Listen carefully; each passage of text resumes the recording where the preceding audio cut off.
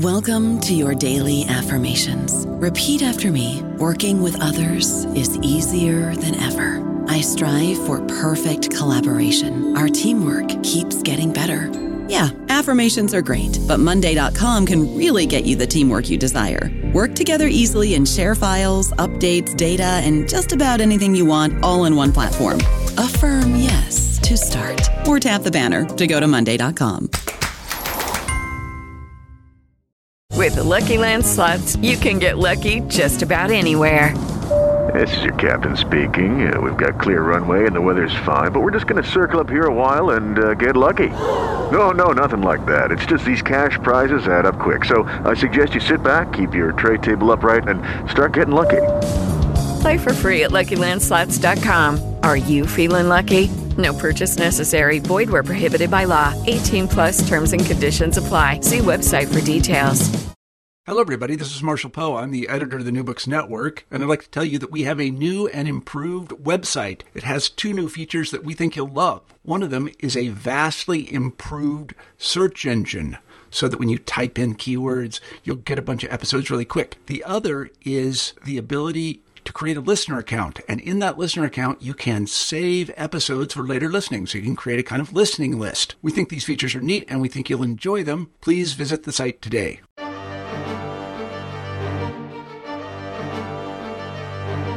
Welcome back to another episode of New Books in German Studies, which is part of the New Books Network. My name is Michael O'Sullivan of Marist College, and I'm one of the many co-hosts of this podcast channel. I'm very pleased to have Lisa Todd as a guest today. Lisa will discuss her book entitled Sexual Treason in Germany During the First World War, published with Palgrave Macmillan in 2017. Hello, Lisa, and welcome to the show. Hello, Michael. Thank you for having me. Absolutely. Lisa, I was wondering if you could start us out today by discussing your professional background, your personal biography, with an emphasis on how you became interested in and passionate about German studies. Certainly. So I began my undergraduate career at the University of New Brunswick, exactly in the same department where I teach now, which is a whole nother story, I'm sure. When I first arrived from high school, I was convinced that I was going to study Canadian history, and even more specifically, I was going to study Canadian-American relations, something which would have had me in very good stead in the past couple of weeks with the relations between our 2 countries. And so I was taking courses in Canadian history, but then I took one course in the history of fascism, and I absolutely loved it. And I decided that I was going to switch my focus. So for the remainder of my undergraduate career, I took courses in the history of Germany, and the history of Third Reich, and the history of the Holocaust. And as luck would have it, I was already studying the German language as my language requirement. And so that was a complete fluke. But it did mean that when I came out of my BA, I already had a fairly good grounding in German language. I then was very fortunate to win a Commonwealth Fellowship, which allowed me to do my master's degree at Royal Holloway College, which is part of the University of London in the UK. And I did an intensive 1-year MA there on the history of modern Europe with a specialty in Germany. And it was at Royal Holloway that I started studying gender history much more intensively, and I loved it. And I ended up doing my thesis on the gendered nature of First World War propaganda in Germany, France, and Britain. From London, I went on to the University of Toronto to do a PhD in German history. And once again, I had very good fortune this time to work with Jim Retallack, who's a specialist in the history of the Kaiserreich. It was during one of his seminars on Imperial German history that I read Ute Daniels' book on German working class women in the First World War. And in that book, she has one small section where she talks about sexual relationships between German women and prisoners of war. And I decided to write a seminar paper. And I enjoyed the research greatly. And Jim suggested that that might form the kernel of my PhD dissertation, and it did. So I went on to write a dissertation on sexual lives in Germany during the First World War, and that dissertation was heavily revised and became the book that we're talking about today. Thank you, Lisa. And I find your story particularly interesting because I feel like the last time that we met, you were just at the start of this project. So part of why I was interested in interviewing you when I saw that the book came out was I was very curious to see how it had turned out and how you're doing now. Yeah, I believe that was at the University of Minnesota, which feels like about 1 million years ago. It does. A lifetime ago, right? It's true. Just keeping things focused a little bit on your process with the book before we get into its contents, just glancing at your bibliography at the end of the book has a very rich archival base, and it seemed like you worked in a lot of archives from all over the country. So I was wondering if you had anything you might say about that process, because I found that very interesting. Certainly. So I spent a bit more than a year in Germany in different chunks doing the research for this book. I went to archives I'm not sure if I can list them all now, but in Berlin, Munich, Hamburg, Stuttgart, and Frankfurt. And I went, of course, to the National Archives and to local archives. I also went to military collections. I spent a fair bit of time in religious archives, which I'm sure would be interesting in your research as well.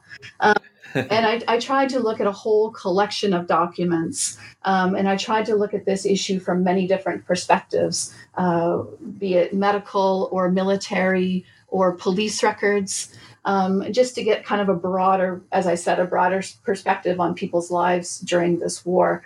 And then from home, I was able to do more work into people's diaries, into art and literature, just to try to make it even more well-rounded.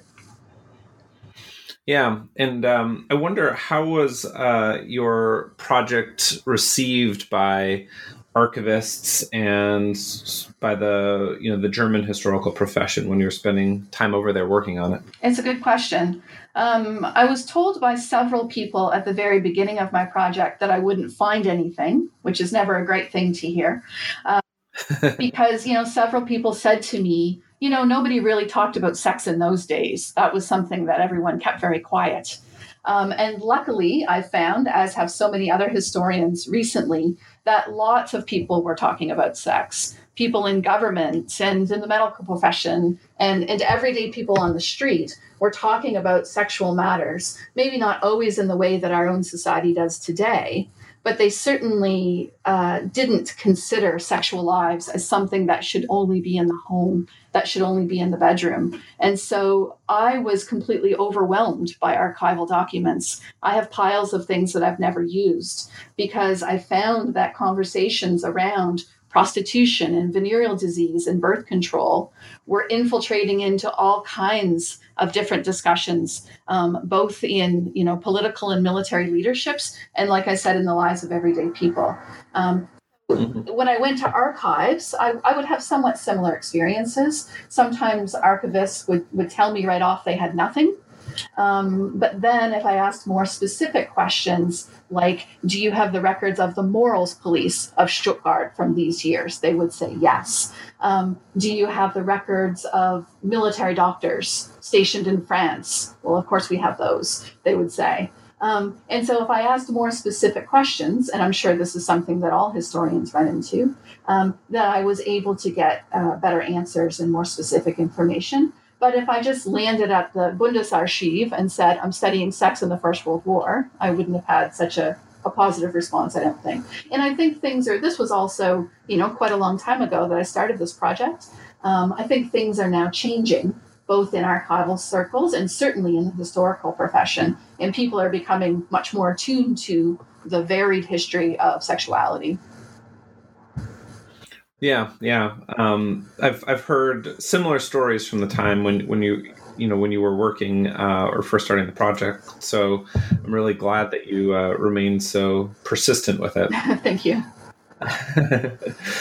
So I think at this point, then maybe we can transition into talking about some of the contents of the book. Okay. It's a very good book, very well written, and I really enjoyed it. And I think the second chapter of the book is an interesting one, where you really provide the pre-1914 background to what happened during the war. And in this chapter, you really talk about what you describe as these two approaches to sexuality during the Kaiserreich, a modern moral perspective on the one hand, and a more scientifically supported approach on the other hand. I was wondering if you could talk about these two approaches and some of the tensions between them. Certainly. So some people would probably dispute the way I categorize these two movements, because in many ways they were very much intertwined. So the moral purity movement, as it was often known in the late 19th century and early 20th century, did have various different players. And I've kind of grouped them all together here because I think they were talking about similar things. But there were certainly many religious organizations, moral purity leagues, as they often called themselves, as you would well know. There were the morals police that I've already mentioned. There was a growing movement of sexologists, so people who studied sexuality and sexual lives from what they considered to be a more scientific point of view. And you could certainly put the very famous Magnus Hirschfeld into this category. The women's movement was certainly heavily involved in discussions around moral issues.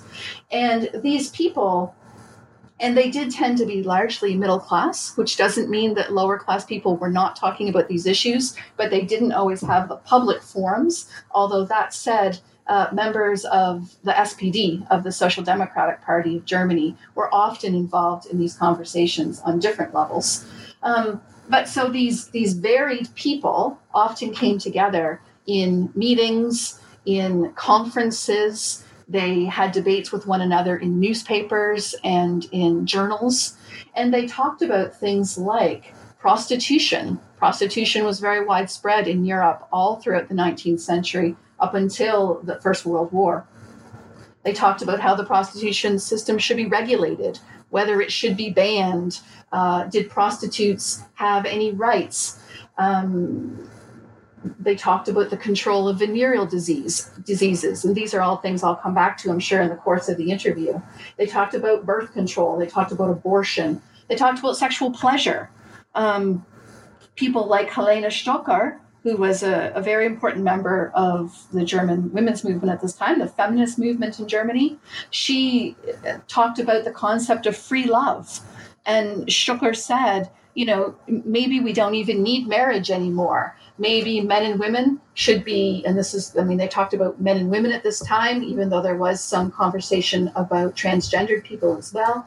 But she said, maybe men and women should be free to have sex with whoever they wanted. Maybe it's not natural for people to have only one sexual partner throughout their lives. People like Stocker and others talked about female sexual pleasure, because in the 19th century, there was a dominant model. I would say this was shifting by the early 20th century, but in the 1860s, 1870s, 1880s, etc., there was the dominant model that we now call the double standard of bourgeois sexual morality. And it largely said that men should be free to have sexual lives even before marriage, to perhaps have extramarital partners during their marriage, but that women should be virgins when they married. But if men were supposed to come to their marriages with sexual experiences and their wives were meant to be virgins, this meant that middle-class men likely turned to working class or lower class women to fulfill their sexual desires and to gain experience. And so there were people who were fighting back against that model and saying that it was unfair to women and that it was unfair to working class people and that it spread disease and it spread crime. I could go on and on. So these types of conversations were circulating around different circles. And I argue in my book that they certainly had an impact on the way sexuality was treated during the war, because people were already in these organizations. They were already publishing in these journals. They were already holding these conferences, so that when the war broke out in 1914, they were poised and ready to have an impact in their opinions. I also argue that these groups of people, to varying degrees, felt very strongly that they should have a say in how society was structured, and to some extent to how everyday people lived their lives. And so again, this meant that when the war broke out, they often weren't shy in saying, we don't agree with these brothels that are being built at the front. We don't agree with these soldiers' wives who allegedly are running around with other men. And so this pre-war moral purity movement, the organization of it, the content of it, had vast ramifications on the warriors. That's great. And you did, one thing that jumped out at me in this chapter and throughout the book is that you do, although the book is, largely a social and cultural history, every now and again, you do bring up some of these big personalities and these major figures who've been written about quite a bit. Mm-hmm. You mentioned Helena Stocker already. You brought up August Bebel. Mm-hmm. You mentioned Magnus Hirschfeld. What was it like to sort of encounter these sort of luminaries of German history as you were working on this social history, and how influential do you think the major figures were versus sort of the larger social and cultural trends? That's interesting. It was very interesting to encounter some of these people. And of course, most of them I had heard about before, I had studied before, but I didn't realize until I was doing my research how influential Magnus Hirschfeld has been, for instance. And so now my students tease me that Magnus Hirschfeld is in almost every lecture I give on German history. I'm sure that's not true. I'm sure there's a little bit. But certainly he was such an influential figure in the 19th century, in the pre-war period, throughout the war, and then, of course, primarily in the Weimar Republic, and until he was chased out of Nazi Germany in 1933. And so figures like that were very important in my research. I try not to let them dominate the book. I tried not to let the book be kind of a history of these great figures, because I think that there were lots of people involved in these conversations. And one of the things I've tried to do is show the similarities and the differences between what figures like, August Bebel or Helena Stocker were saying, what the government was doing, what the state was doing, and then everyday people's lives. And so what were kind of the connections between those three levels? It's not always easy to tease out those connections in detail, but I think it's important always to have in mind that these discourses are happening at different levels, and they're having effects at different levels of society as well. Yeah, that's an interesting dynamic that you capture well in the book. Just shifting our attention a little bit to the third chapter. This is a chapter where you talk about heterosexual sex as it occurred in the occupied territories during the war, mm-hmm. the territories that Germany occupied. And I was interested how you, in some ways, you pitched the chapter as challenging a basic assumption. Mm-hmm. That assumption is that militaries do brothels to boost morale. Yes. And, you challenged that in this chapter. So I was wondering if you could talk a little bit about that. Absolutely. So you're absolutely right. I did try to seek to kind of break down this trope a bit. And it doesn't mean that it's not true. Militaries in many different time periods all around the world have set up brothels to give their soldiers rewards for good fighting, for good behavior, for obedience.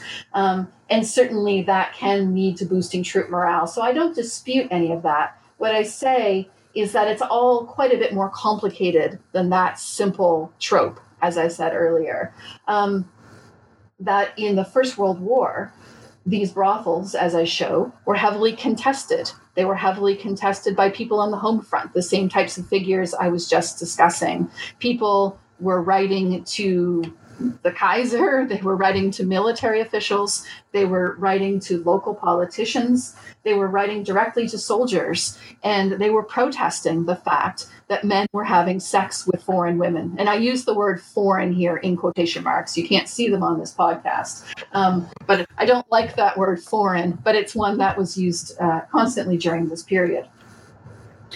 And so they were certainly contested. There were lots of men who really wanted nothing to do with organized prostitution. It was more difficult to find their voices, and so they don't appear as often in my book. When I first started this research, I wanted to do much more on homosexuality or non-heterosexual men in the German military. I found it fairly difficult to find that information. Luckily, historians such as Jason Kruthamel have been more successful. And so now we do have more work on what the lives of men who didn't engage in this kind of, so-called typical heterosexuality looked like during the war. And I guess most crucially, what I wanted to do was show what this whole system was like for the women involved. And I think that surprisingly and disappointingly, the women who worked as prostitutes, either voluntarily or more likely forcibly, are often left out of these discussions, often left out of conversations by historians. And that is, as I say, it's surprising and disappointing. And so I really worked to put their voices back into the story, to, as much as I could, talk about what it was like to be a prostitute in occupied France, for instance. And so, just to return to your question, I don't dispute that militaries had very specific reasons for operating brothels, but I think they're more complicated. And of course, what I've forgotten to add is the very crucial point that militaries were very concerned in controlling the spread of disease. And so in my book and in my comments, I'll talk about venereal diseases. Now we would call them sexually transmitted infections. I'm talking primarily about syphilis and gonorrhea and chlamydia in this time period. Venereal diseases, or VDs, were very dangerous at this time. They still are today, of course. But in an era before penicillin, they largely could not be cured. And so medical professionals could treat the symptoms of venereal diseases, often with very devastating results, with medications such as Salvarsan, which was full of arsenic, for instance. But they largely weren't able to cure them. And so if you contracted a venereal disease, and specifically syphilis as the most dangerous of those, you probably would have it for the rest of your life. And it was very likely that you would transfer it to other people, either other people within the sex trade, within prostitution, or with your own sexual partners at home, your fiance, your girlfriend, your wife, etc., if you were a man.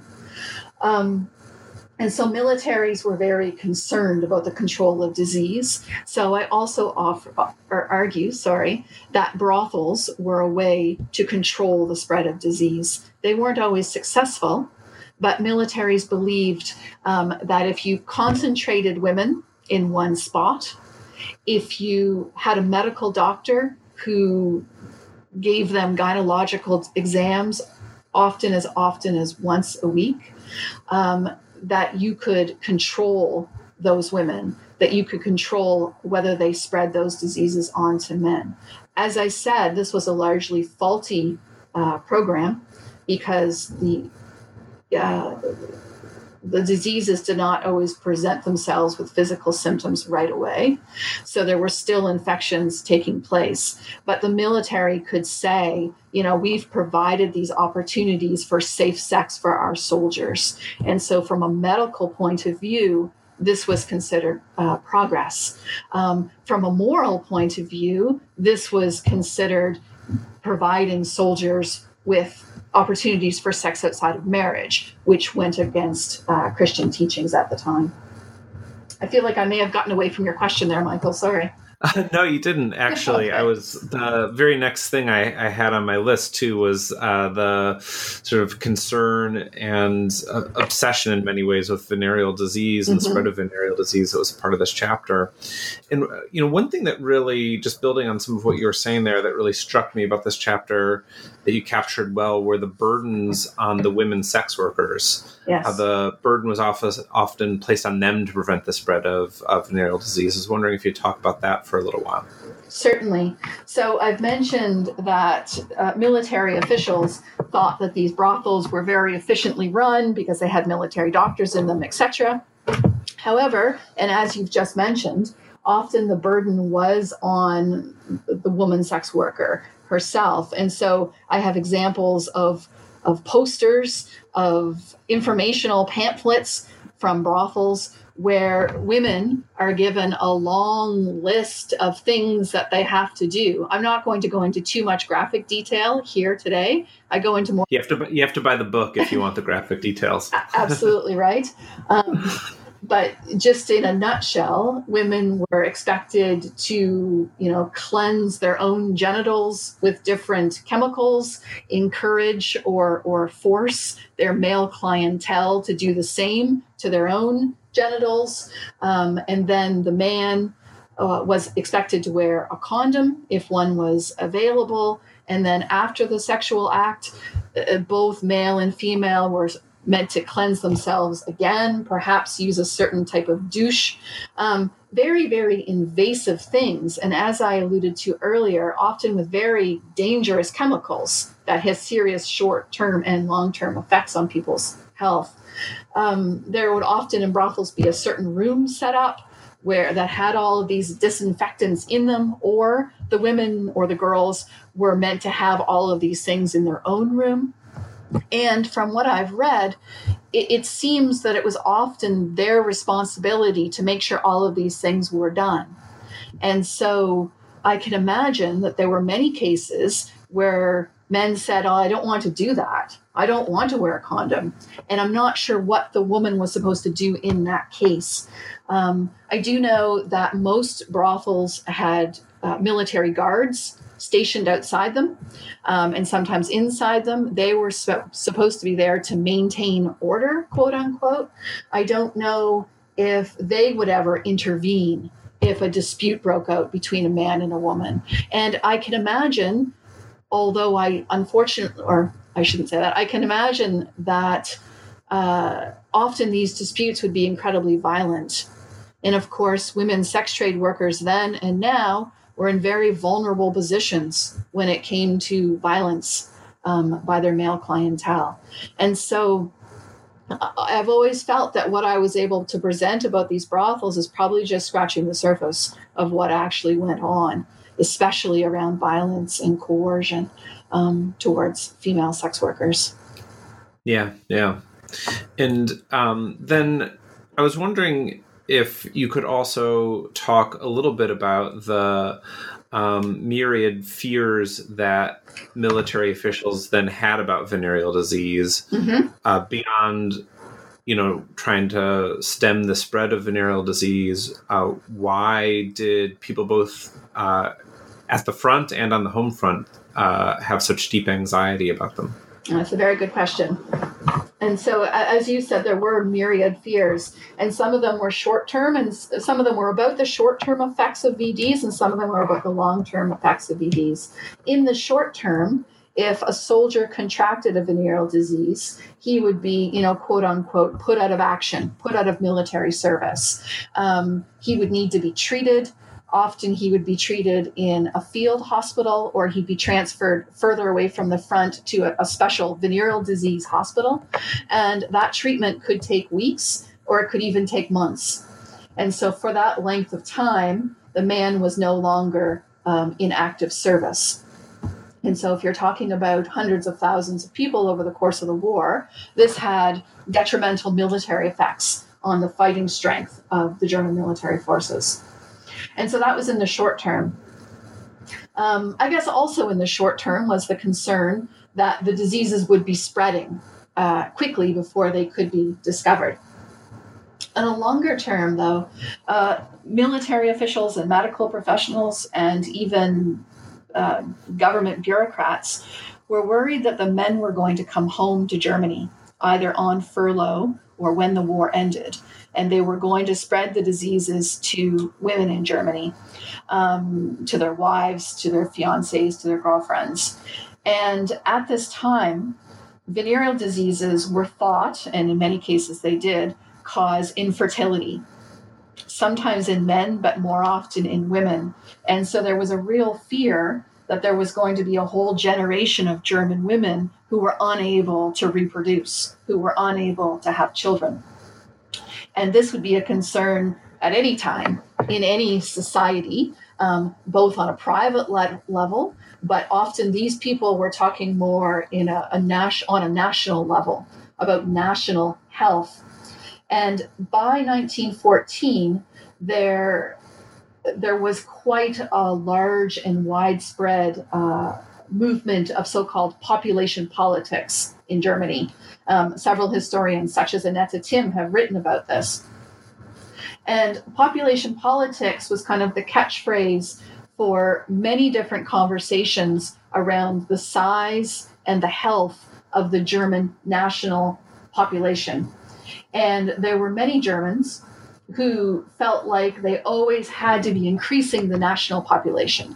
They always felt like they were in competition with France, who they often beat in this game, and in competition with Russia, to whom they always lost. Of course, Russia always had a much larger population than the Germans. But in the years leading up to the First World War, this was seen in military circles as a problem, that you needed a population if you were going to go to war. You needed a population of young men to fight. It was seen in economic circles that you needed a population of workers. You needed people to work in your factories, to work on the farms, to grow the economy. It was seen in many different ways as very important to building the German folk. And so venereal diseases were very much linked before the war and during the war and after the war to this project of population politics. And of course, it became much more complicated because, as I mentioned earlier, there were also increasingly people who were advocating for more effective and more widely available contraceptives.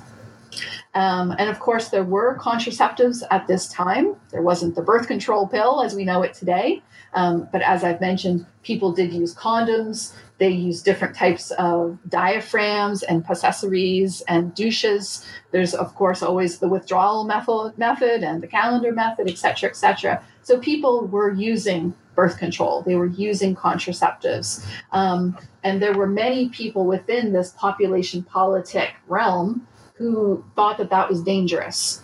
So Catholics, for instance, would think this was dangerous because it went against biblical teachings. But scientists and feminists and others, feminists of different stripes, of course, thought that it was dangerous because it was allowing people to have smaller families. And this, in turn, would have a detrimental effect on the German nation.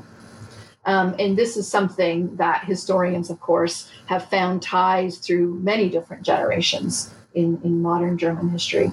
And so I would say the link, to go back to your question, the link between venereal diseases and population politics was very strong. And venereal diseases and the detrimental effects on military strength were very strong, both in the short term of the First World War and longer term for German military planning. And of course, not to interrupt you, but of course, none of this has anything to do, or none of this is specifically focused on the suffering that people went through, the suffering that individuals went through when they had to live with, incurable syphilis, when they had to live, with sores all over their bodies, or the many other horrible symptoms of these diseases. And so, as I've been saying, you have to think about what was happening to individual families and individual people, but also how people were projecting that on the national level. And yeah, and that it does speak to, once again, how the book sort of operates on these multiple levels: the everyday experience on the one hand, and then the rhetoric, intellectual, public, and cultural rhetoric around these things on the other hand, as well as specific policies. So as you move forward in the book, you bring the story back to the home front, and you talk about sex on the home front. And one thing I found interesting is you talked a little bit about how the context of war caused sexuality to change, and specifically for women, the definition of what it took for them to be called a prostitute seemed to change in the context of war. And I was wondering if you could share a little bit about that with our audience. Absolutely. So as I've already mentioned, the concept of the prostitution trade was heavily debated all throughout Europe in the years before 1914. But in looking at various sources and documents, I do see a shift in the years after 1914 until the end of the war, in that police forces, military forces, government officials were very much, in my opinion, cracking down on people in the sex trade at the same time. So people in the sex trade on the home front at the same time that they were basically running parts of the sex trade on the fighting fronts. And so you have this very contradictory thing going on here. But on the home front, by 1914, there were already tens of thousands of women engaged in the sex trade in various ways within the regulation system primarily. And this didn't change when the war broke out. Those women who were in the sex trade already, most of them continued to work in the sex trade. Some of them realized that if they moved to areas where there were troop training grounds, they'd have more business. And so there were some women who used the war to have more clientele. And I would not dispute that. But there were certainly lots of other women who, in my opinion, were forced into the sex trade because of what was happening during the war, because their husband was at the front and his military pension or soldiers' wives' benefit was not large enough for their family to subsist on. So I have lots of examples of soldiers' wives who turned to prostitution, not because it was necessarily something they wanted to do, but because they needed to feed their families. Of course, lots of other women went into factory work. They went into wartime work. And even some of those women also turned to the sex trade. So all throughout this time period, there was a phenomenon that police forces called secret prostitution. They didn't say this in a very complimentary way. And secret prostitution referred to women who usually had another job, so would work in a factory. And of course, we're talking about lower class women here. And so they would work in a factory, but they weren't making enough money to support themselves or their families. And so they would also work in the sex trade on the side. And some women would come in and out of the sex trade. So this, the whole definition of prostitute was very, very fluid at this time. And in some communities, and I don't want to belabor this, but in some communities, it was quite natural, maybe not pleasant, but a kind of a part of your life as a lower class poor woman that you might be forced to kind of come in and out of the sex trade at different points of your life in order to survive economically. And so police forces were very frustrated by these so-called secret prostitutes because they didn't feel like they could control them in the same way that they controlled so-called regulated prostitutes. So as I was saying, in the war years, this situation became even more complicated, and women still needed to enter the sex trade at different times in order to support themselves and sometimes their children. But the police were given increasingly more power to clamp down on these women because now unregulated sexuality, as I've been saying, was seen as more of a national disaster, was seen as a military disaster. So now you couldn't just arrest a woman because she was having sex for money, you could say that she was endangering the troops. She was endangering the future of Germany, et cetera, et cetera. So the definition was changing. The other thing that I found in the course of my research in many different cases is that women who had sex outside of marriage could be classified as a prostitute even if no money had changed hands. And I can't imagine the devastating effect this had on an individual women. And I'll just give you one short example of this. There are many more in the book. But there was a 16-year-old girl in Hamburg. Her name was Helena. And she was working in a factory, and she was living at home with her mother. And from what we know from various records, one night her boss suggested that several of the girls go out for drinks with him at a local wine bar. And from what we know, and again, sometimes it's difficult to tease out the actual truth in these documents, but from what we know, she met a young officer when she was having drinks with her colleagues. And we have no idea what happened that night. But we do know that several weeks later, her mother received a letter from the morals police in Hamburg saying that the officer had contracted a venereal disease, and he was naming Helena, 16-year-old Helena, as the so-called source of the infection. This was a very common use of this terminology. And so Helena was ordered to go to the local hospital where she would undergo examinations.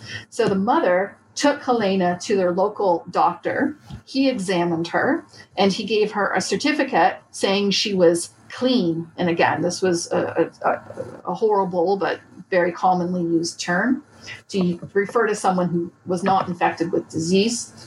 The mother, and unfortunately I don't know her name, as you can probably tell, took the certificate to the morals police, said, "Look, my daughter's fine." The police officer said, "I don't believe you," and took Helena to the hospital. And again, from what I can tell from the documents, Helena was in the hospital for a week. She was then released. And we know that several weeks later, she was in a home for endangered and fallen girls, as they were called at that time. And so while we don't know every detail of the story, we know that this young girl went from being a factory worker to being placed into one of these homes for endangered girls. And certainly her life was not improved by what happened to her. And so this is just one of many stories that show that women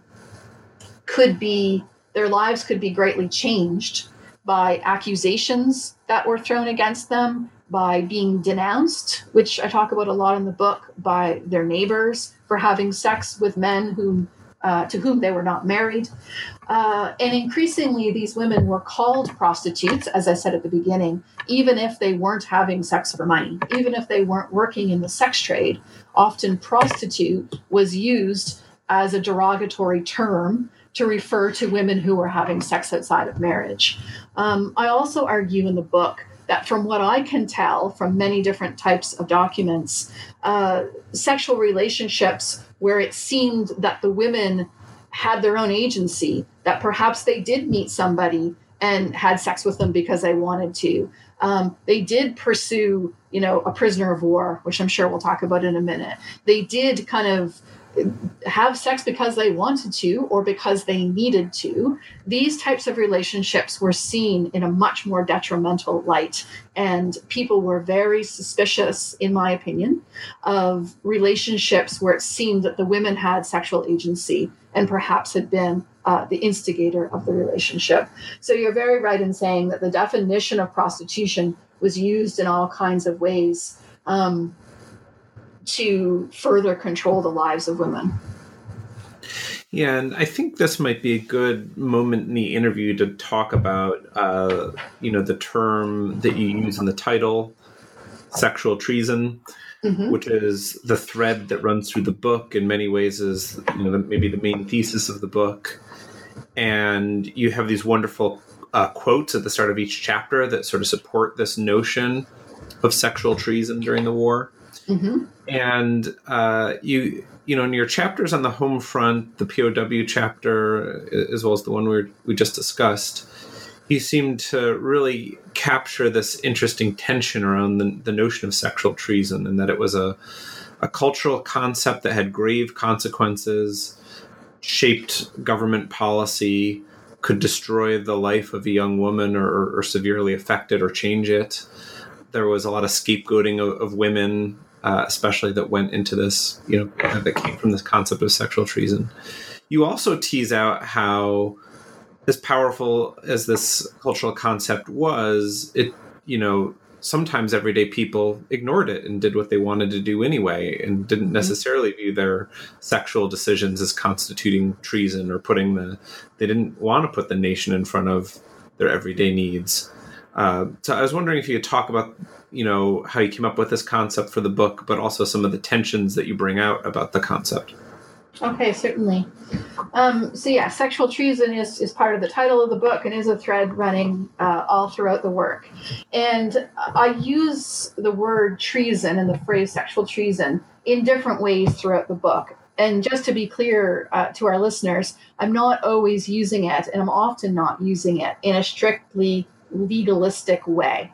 And so I'm not always talking about people who were charged with treason, although I do have a few examples of this. But I'm using it more as a metaphor for many of the things that we've talked about today, that, becoming infected with a venereal disease could be seen as treasonous against the long-term health of the German people, that women having sex outside of marriage could be seen as treasonous towards the nation, but also a huge betrayal of their husband who might be at the front. And often there's, frequent rhetoric that these German women are running around partying and doing whatever they want on the home front while their husbands are stuck in the trenches. And certainly there's some validity to that. But as I try to show in my book, it's certainly much more complicated than that as well. But often soldiers' wives, as you mentioned in your question, were singled out as being the worst offenders, because not only were they having sex with people to whom they were not married, but they might be betraying a husband who was at the front. Sometimes the rhetoric was also used against men who were having sex with so-called foreign women, as I mentioned before. And hundreds of thousands of pamphlets were sent to men in the trenches and in occupied territories, for instance, encouraging them to either have safer sex or not to have sex with foreign women at all. And often the rhetoric of national pride was used. Do you really want to endanger your whole country by having one night of passion? This was the type of language they used. And so I see that as a way of using the rhetoric of treason. But most specifically, this accusation of sexual treason was leveled at women who were accused of having sexual relations with prisoners of war. So maybe I'll just talk about that for a moment. So during the course of the First World War, the German military took about 2.5 million men as prisoners of war. And you can see similar things happening in other countries throughout the war. But in the German case, these prisoners were first housed they would be brought back to Germany primarily, although not always, and they were first housed in prisoner of war camps throughout the country. But fairly quickly, within the first year or so of the war, the camps were filling to capacity, and the government was having a hard time finding places to imprison these men. At the same time, or around the same time, there was a growing agricultural crisis in Germany. Certainly by 1915, 1916, there was real pressure on farmers and other people in the agricultural sector to find workers. Of course, because there had been such a large call-up of men into the military, there were fewer and fewer people to work the farms, especially around harvest time. And often farms throughout Germany were being run by women because their fathers, their brothers, their husbands were at the front. And so the government came up with the idea that prisoners of war could make good agricultural laborers. And so increasingly, they were, I don't want to use the word hired out because they weren't paid, but they were given out to local farms to work as laborers. Sometimes they would go from the prisoner camp to the farm and then be marched back in the same day. But as the prisoner camps were filling up, increasingly they were billeted at local farms. So just to make a long story short, often you would have a woman who was in charge of a farm, and she would be the boss of these prisoners of war. And they might come from Russia or France or Britain or Serbia, various places. And so you had these very intimate, that's not really the word I want in this context, but these close relationships between women and these prisoners, because they were working side by side in these farms, and increasingly they were sleeping in the same house. And so it didn't take long for rumors to start spreading, primarily around the German countryside, that German women were having sexual affairs with these prisoners of war. And sometimes they were. I'm not debating that. But this turned into a major controversy in wartime Germany. Women were brought to court. They were charged with, often with a very specific part of the Prussian War Siege Act from the 19th century, which said that civilians could not, have close contact with prisoners of war. And so the government found ways, the courts found ways to charge them with specific crimes. But in reading the sentencing by judges, it's clear that really the crime was that the woman had had sex with a foreign man. And so often this rhetoric of treason was very explicitly used. And these court cases were heavily publicized. And so I was able to find hundreds of them mentioned in newspapers from all around the Kaiserreich at this time. And, in the book, I spend some time doing kind of a discourse analysis on these newspaper reports and on these court cases, and teasing out how this theme of treason was often used throughout them. And I give lots of different examples. Women were heavily shamed in their communities for these relationships, heavily shamed on, face to face on a neighborly level. As I mentioned, their names were often published in the newspapers. Sometimes lists of names of so-called immoral women would be placed on church doors.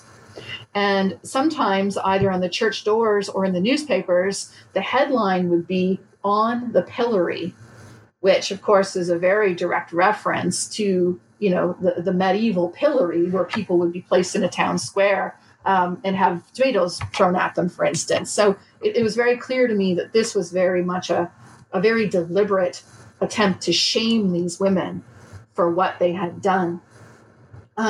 But just to get to the second part of your question, I could talk about this all day, but to get to the second part of your question about tensions, certainly, I certainly try to bring out in the book the fact that, as you said, not everybody acted according to the law. Not everybody acted according to what their leaders were telling them to do. A man or, a boy might have, in the trench, might have gotten a pamphlet saying, "Don't shame your mother by having sex with a French woman," but that doesn't mean that he didn't do it. Certainly we know that there were lots of women on the home front who were having sex, even though they could face legal repercussions. They could face the type of societal repercussions I was just talking about. And the other thing I should say is that there were lots of different opinions by onlookers. And so, today I've emphasized those people who were critical of wartime sex, people who were speaking out against the brothels or speaking out against these relationships with prisoners of war. But there were also often more quiet voices publishing all throughout this period who said things like, well, of course they had sex. They were young men. They were young women. They were far from home. Of course they had sex with each other. That's what young people do. said one older author. There was another woman who said, the prisoners of war in my community became part of our community fabric. We would see them out raking leaves. They helped me carry my coal. And she said, I always made a point to be really kind to them because my own son was a prisoner of war in France. And so I always thought, I hope there's a French mother who's looking after my son, like I'm being nice to this young French prisoner. And so there were also, beneath the rhetoric that I've been kind of a hyper-nationalistic rhetoric I've been talking about today, there were also very real reactions and everyday reactions and a real sense that these were just people. They might be the enemy. And of course, Germans were being told constantly through propaganda what their enemies were like and that they should be feared. But there were people who said, well, no, they're men and women like we are, and we should treat them accordingly. So certainly there were tensions. And I would say this is probably true for any time period. There's always a difference between what people are saying and what people are doing. Well, that's great, Lisa. And I think you've given us a really wonderful sense of the research you did in this book and a lot of the interpretations that you included in the text. And I would assure our audience that there's actually much more to this book as well.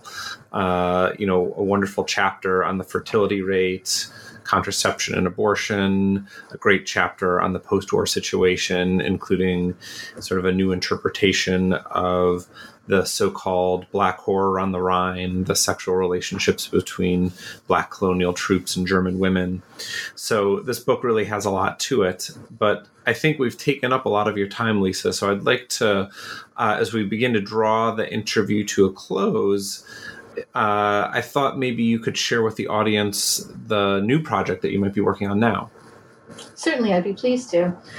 So my new project, you'll see that there are lots of parallels with the project we've been talking about. I'm still very interested in the history of sexuality. I'm interested in this concept of Germans having sex with so-called foreigners and all of the, ramifications of this according to the onlookers. And so the new project looks at the longer history of so-called miscegenation discourses in German history. So miscegenation being this quite distasteful term, meaning people of different so-called races who have sex with each other. So interracial sexual relationships, I guess, would be another way to say it. The title of my new project is a bit long at this point, but it's called Racial Citizenship, Miscegenation, Scientific Authority, and the Creation of Intimate Others in Modern Germany, 1880 to 1950. So in a nutshell, I begin by looking at German colonialism, specifically in Southern Africa at the end of the 19th century. And I go all the way through to the end of the Third Reich and the end of the Second World War. And I trace the many ways that so-called interracial sexuality has been governed or controlled by state authorities, how it's been discussed by sexologists, and more specifically by anthropologists, how it was experienced by everyday people, how their lives were controlled, etc. So I'm hoping that by taking this kind of longer look at this issue to uncover some new ways of thinking about the creation of racial categories in this long time period, and to get a better sense, as I did with this first book, of how racist rhetoric affected everyday people's lives. So in 3 weeks, I'm actually very fortunate to be able to go to Namibia, which used to be German Southwest Africa, to study on the ground how this rhetoric and how these policies affected people in the German colonial period. I've just finished an article on the racial anthropologist Eugen Fischer, who traveled to Southwest Africa in 1908 to study to study the Rehoboth people. The Rehoboth are a so-called mixed people living in Southern Africa. Fischer, as an anthropologist, went there, measured their heads, studied their skin color and their eye color, looked at their family trees, all in very distasteful ways, and then wrote a whole book on the so-called problem of bastardization, as mixed race encounters were called at this time. So Fisher is one of the anthropologists and one of the officials that I'm kind of following throughout this project. And so I'm very excited to go to Namibia to, as I said, get a better sense of how these policies actually played out on the ground. And of course, Namibia was the site of the horrific Herero genocide of the early 20th century. And I'm very interested to see how genocidal policies, how war and conflict influenced rhetoric around so-called miscegenation in all of the different time periods that I'm studying. And I think it's quite clear to see how that comes out of the project that we've been discussing today, but I'm certainly trying to expand it greatly in different directions. Well, that sounds like another very ambitious and compelling project. So I will eagerly await the appearance of that book. And in the meantime, I'll look out for the article that you mentioned. That sounds like a great project. Thank you. Well, Lisa, I'd really like to thank you for coming on the show today. I really enjoyed talking with you. Thank you, Michael. It was a pleasure. All right. I'd like to thank all of our listeners for tuning in to this episode.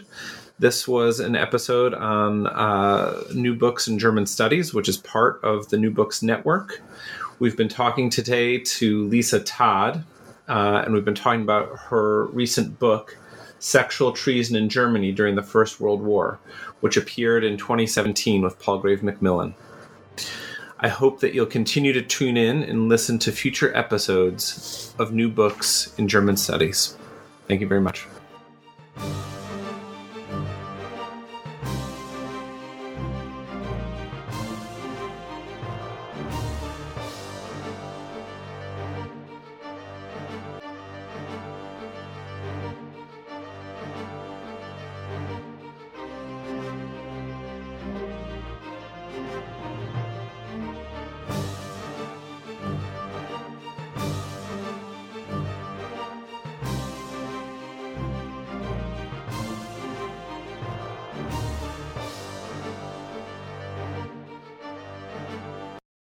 With Lucky Land Slots, you can get lucky just about anywhere. Dearly beloved, we are gathered here today to... Has anyone seen the bride and groom? Sorry, we're here. We were getting lucky in the limo and we lost track of time. No, Lucky Land Casino, with cash prizes that add up quicker than a guest registry. In that case, I pronounce you lucky. Play for free at LuckyLandSlots.com. Daily bonuses are waiting. No purchase necessary. Void where prohibited by law. 18+. Terms and conditions apply. See website for details.